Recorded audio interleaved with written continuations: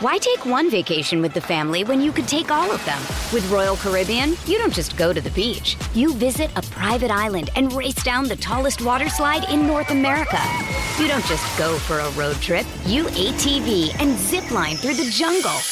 You don't just go somewhere new. You rappel down waterfalls and discover ancient temples. Because this isn't just any vacation. This is all the vacations. Come seek the Royal Caribbean. Ships Registry, Bahamas. Another day is here, and you're ready for it. What to wear? Check. Breakfast, lunch, and dinner? Check. Planning for what's next and how to save for it?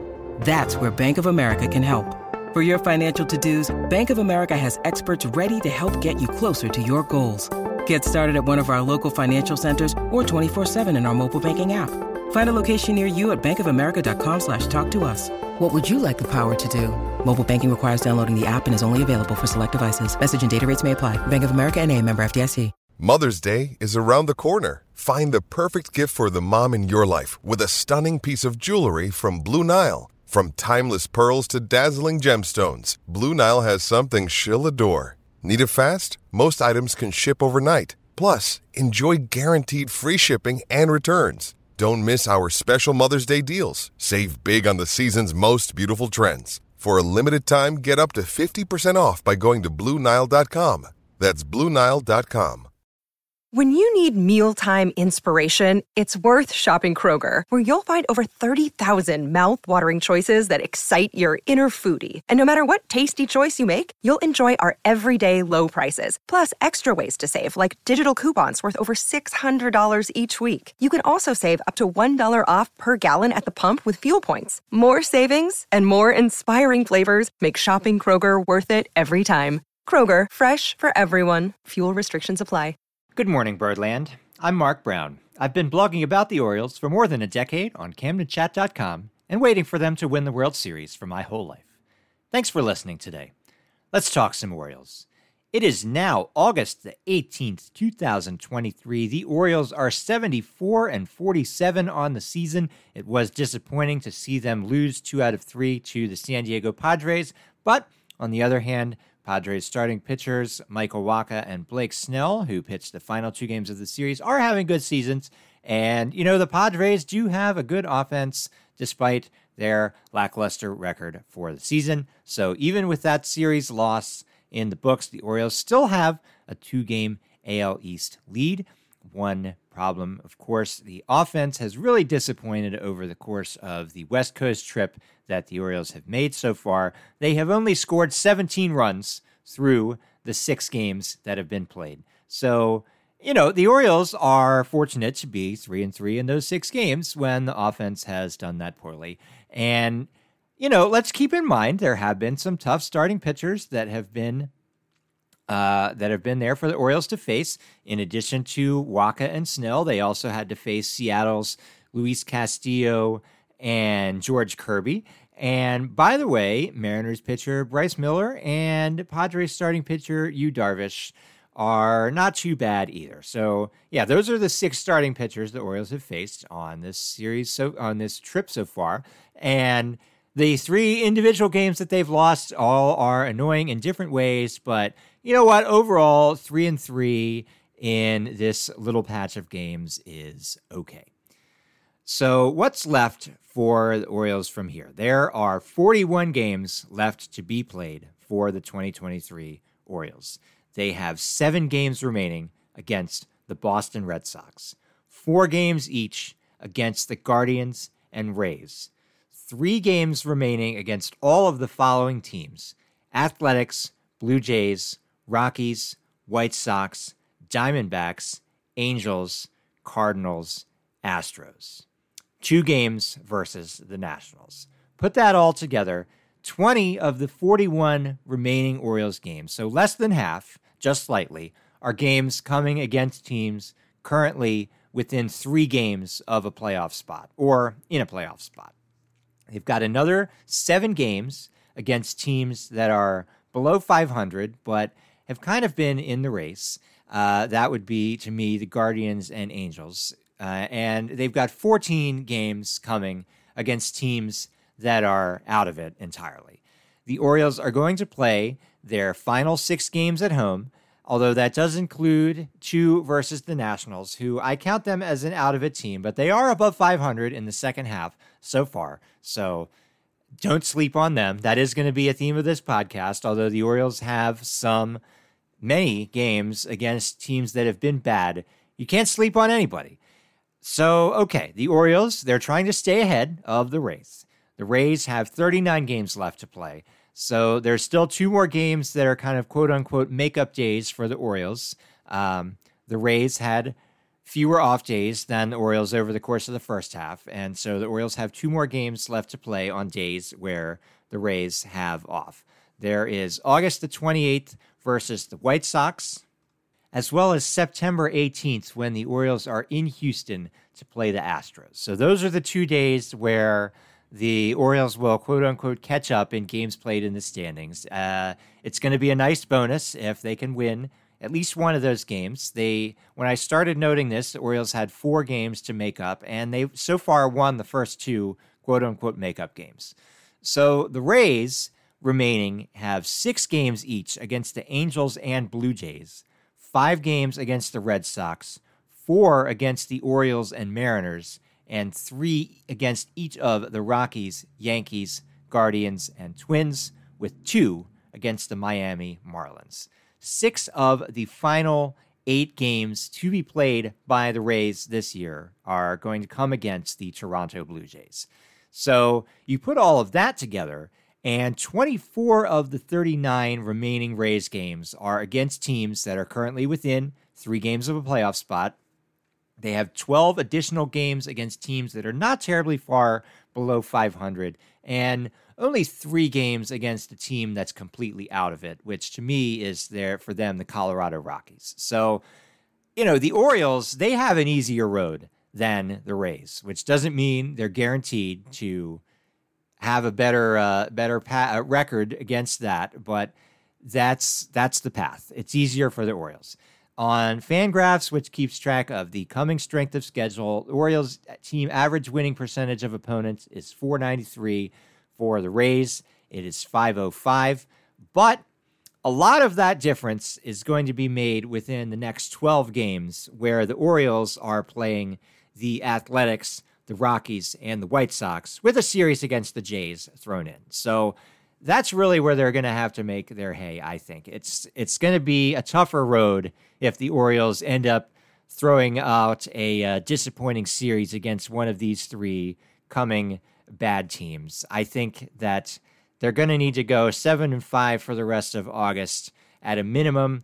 Hopefully they can find their way into a sweep against one of the 3 bad teams that are coming up in the next 4 series. That's what I would like to see, but 7-5 at a minimum, that would get them 81 wins heading into the month of September, which I think would be a pretty good place to be. Not the best possible place, obviously. If they go 12-0 over these 12 games, that's the best, but a reasonable hope is 81 wins at the start of September. The Orioles, right now, they're in a place where going 21-20 the rest of the way would get them to 95 wins on the season. So that's not bad. In fact, you got to wonder, what does 95 wins get him? Well, maybe it gets him the AL East and a first-round bye, not having to deal with the best-of-3 wildcard round. The Tampa Bay Rays, who are chasing the Orioles, of course, are currently projected for 94 wins on Fangraphs and 93 with the PECOTA model. The Orioles will hold the tiebreaker on the Rays as long as they are not swept in the 4-game series in Baltimore, September 14th through 17th. Because unless the Orioles pull way ahead before that series or fall far off the pace before that series, that's going to be the crucial series. Probably the most impactful home series at Camden Yards in the regular season since 2012 against the Athletics, when the series that started with the Cal Ripken statue game just felt of the utmost importance. And so if you get 95, I feel at worst you're going to get the wild card 1. So you'll be the home team for a best-of-3 versus, right now, probably the Astros. And, that's would be okay, but much better to win the division, get the bye. That's what the Orioles need to find a way to do. And, the Rays are facing some headwinds right now. They've lost their best starting pitcher to date, as Shane McClanahan, the Baltimore product, does need Tommy John surgery. He's out for the rest of this year and all of next year.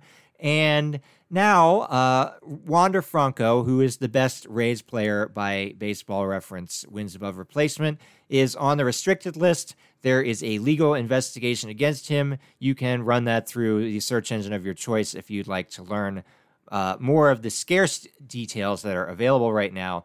So, the Rays are really built to plug in the next guy and keep on rolling. That's just what they do. They do it within the course of a season. They do it in between seasons as they trade away guys and just keep getting, the next guy looks good. That's how they do it. But even so, I think this is going to be a tough task for them. But they've got a lot of good players. They have a great offense that remains, even if you entirely remove Franco from the picture for the rest of the season. There are 7 other batters on the team with an OPS of 750 or better. And the back end of their bullpen is pretty good as well. So, yeah, we cannot just say, okay, the Rays have lost McClanahan and have maybe lost Franco for the rest of the year, and who knows how long beyond that. So they're done. They're not done. It's not that easy to just write them off. And one reason why you can't is they did go out and get a player at the trade deadline. They acquired starting pitcher Aaron Civili from the Cleveland Guardians, who has a 2.93 ERA through his first 3 starts with the Rays. That is certainly a lot better than the Orioles trade acquisition, Jack Flaherty. And the Rays got Civili in a 1-for-1 trade with the Guardians. They sent the current number 62 prospect on MLB Pipeline's just updated top 100 to the Guardians. That is first baseman Kyle Manzardo. Manzardo had a 1.043 OPS between high A and double A last year. So I think that's what really inflated his prospect stock. So far through this season, a 783 OPS in 73 games at the AAA level in his age 22 season. That's not as exciting. I think maybe that's a case of Pipeline holding on to a guy whose 2023 performance is not living up to that as much. I don't know. Civili, however, is 28 years old, under team control through 2025. So it's hard not to look at that trade with a little bit of envy. You kind of got to wonder if maybe the Orioles could have beaten that return with, I don't know, Connor Norby and a throw-in for Civili. Maybe that's being a little bit too much of a homer on my part to think that might have done it. Norby, of course, did drop off the top 100 as his performance in 2023 fell off a little bit as well, although he is outperforming Manzardo at the AAA level this season. Of course, and being an Orioles homer, I do have a tendency, I think, to look at the flaws of other teams' prospects more than Orioles prospects. I don't know, but it looks like the Rays got a fine pitcher at the trade deadline, and so far there's no sign that the Orioles trade acquisition is going to work out so well. So, yeah, we'll see. We'll see where things go. In the meantime, it's kind of a shrug emoji comparing the Orioles to the Rays.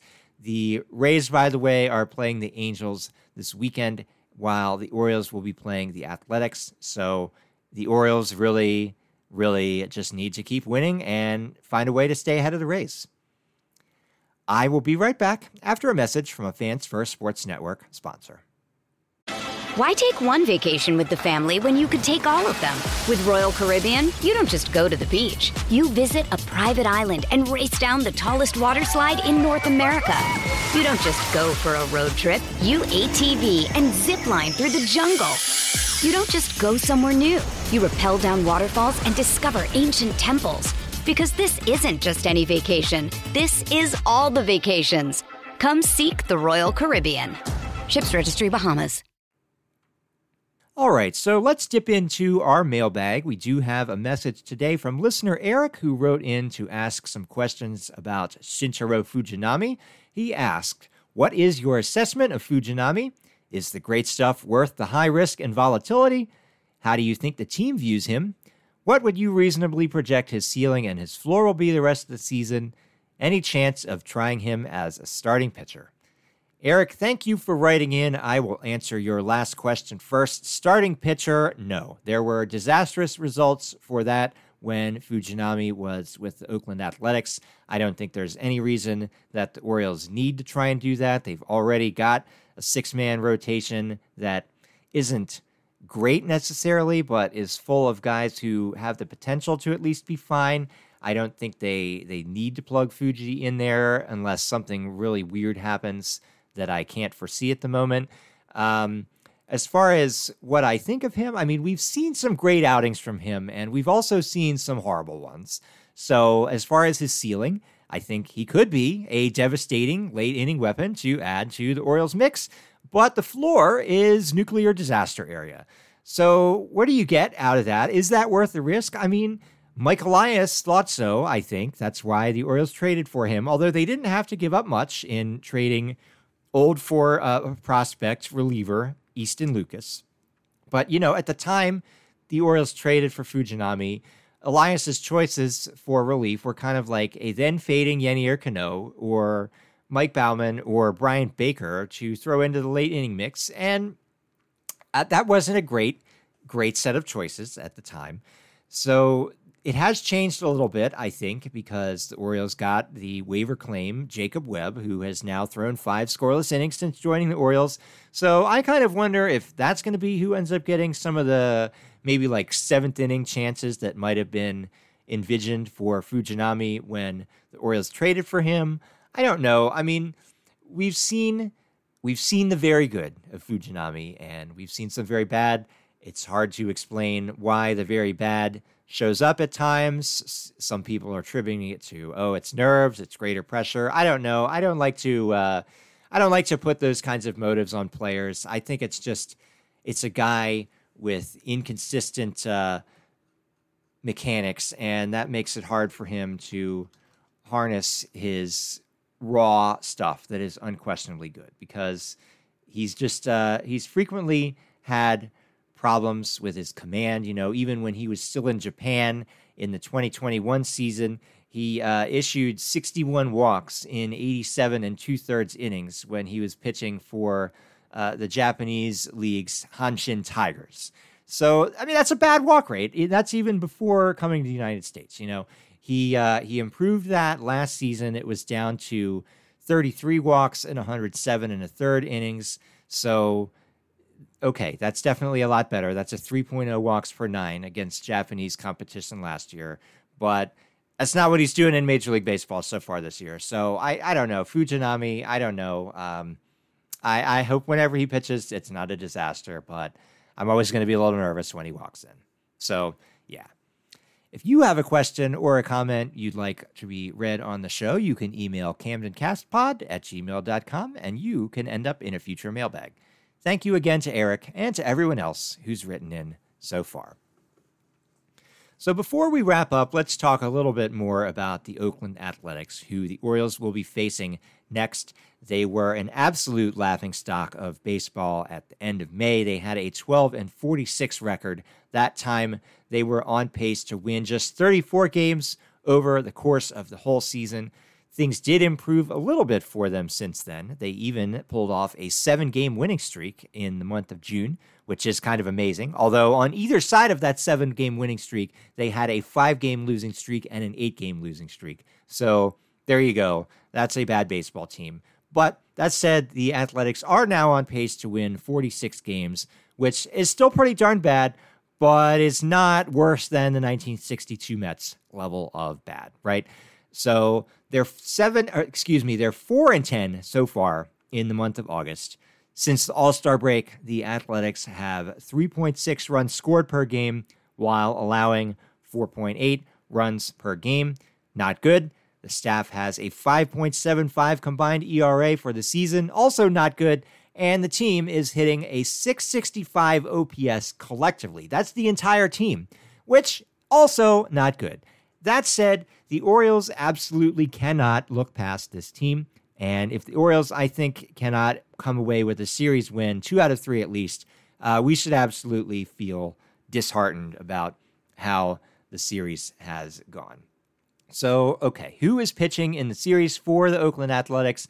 At the time I'm recording this podcast, they have not announced any starters. I don't know why that is. If they stay on turn from the last time through their rotation, the three starting pitchers in the series would be Luis Medina, Ken Waldichuk, and J.P. Sears.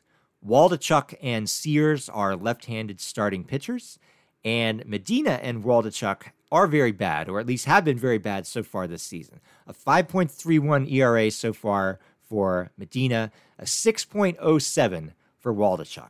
Now, let's keep in mind, Waldichuk is a lot better at home with a 4.60 ERA, and he's improved in the second half as well with a 4.61 ERA, though neither of these numbers is good, especially the home number when considering you're pitching in the whatever they're calling the Coliseum now before it's abandoned.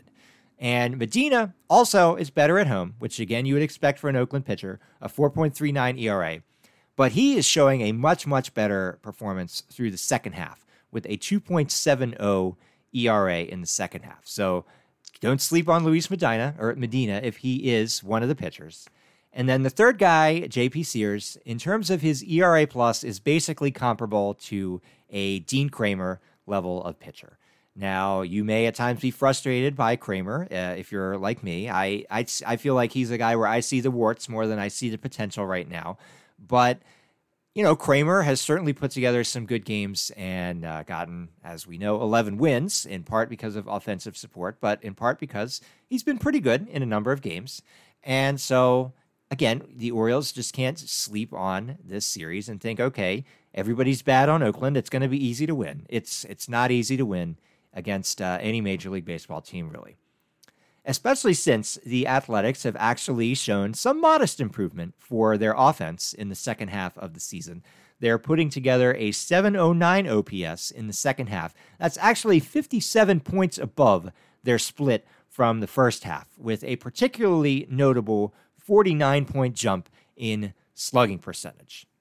So for a brief comparison to the Orioles offense in the second half, Orioles have had a 40-point drop from their first half OPS split that is largely fueled by a 25-point drop in their on-base percentage. So in the second half as a team, the Orioles are actually below the Mark Belanger line, which is the 300 on-base percentage that Belanger had for his career.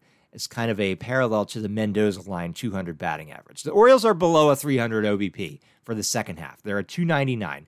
That's not good.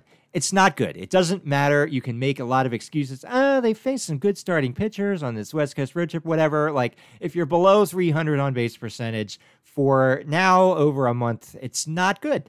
And they're going to need to do something better than that, the remaining 6 weeks of the season if they're going to continue to go somewhere good. Because while the Orioles are 74-47, they are on pace for 99 wins. They're going to need to do better, I think, than the last 3-4 weeks or whatever of hitting performance, especially if they're going to stay anywhere near that kind of pace and stay ahead in the AL East. I think they need to absolutely get 2 out of 3 versus Oakland, continue to win series against the Rockies and White Sox, maybe get a sweep of one of those series to pull that off. I don't know. You never want to count on a sweep. It's hard, even against teams that are struggling.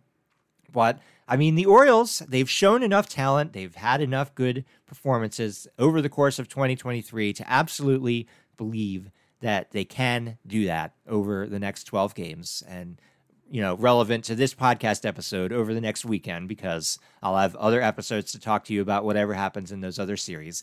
So they can do it. The Orioles can do it. Whatever good thing you want them to do, they can. The question is, will they? Because baseball being baseball, you can never really be sure that any team is going to do anything, whether it's good or bad, in accordance with what is expected of them. So the Orioles are already wildly blowing past expectations, and I think even for once people started adjusting their expectations upward, and especially some of the models started thinking, okay, maybe this is like a 500 team instead of the 74 wins or whatever they thought before the season. They've still been blowing past that, so that's good. But they're going to have to keep blowing past the expectations because, again, I mean, now on the Fangraphs projected rest of season model, the Orioles are they're projected to go 20-21 the rest of the season. And I don't think that's going to win them the AL East. I think that it would be very good for them to do better than that, get the bye, don't have to worry about the best of three. That's what I want them to do. It doesn't mean they will. What I want, it doesn't matter at all as far as what the Orioles do. But that's what needs to happen. We'll see. For now, 3 games against the Athletics. Please, pretty please, Orioles, win 2 out of 3. Maybe even find a way to sweep. That's my hope. But that's all that I've got for today. If you are enjoying this podcast, please subscribe on your favorite platform and leave a rating, review, or comment, and tell an Orioles fan in your life about the show. New episodes will be out every Monday, Wednesday, and Friday morning, so I will be back with you on Monday, hopefully with 3 awesome games against the Oakland Athletics to talk about. In between now and then, you can leave a comment for me on CamdenChat.com. You will find me there in the comments section with the name Eat More SK. Good Morning Birdland is a Camden Cast production on the Fans First Sports Network. Until next time, go O's.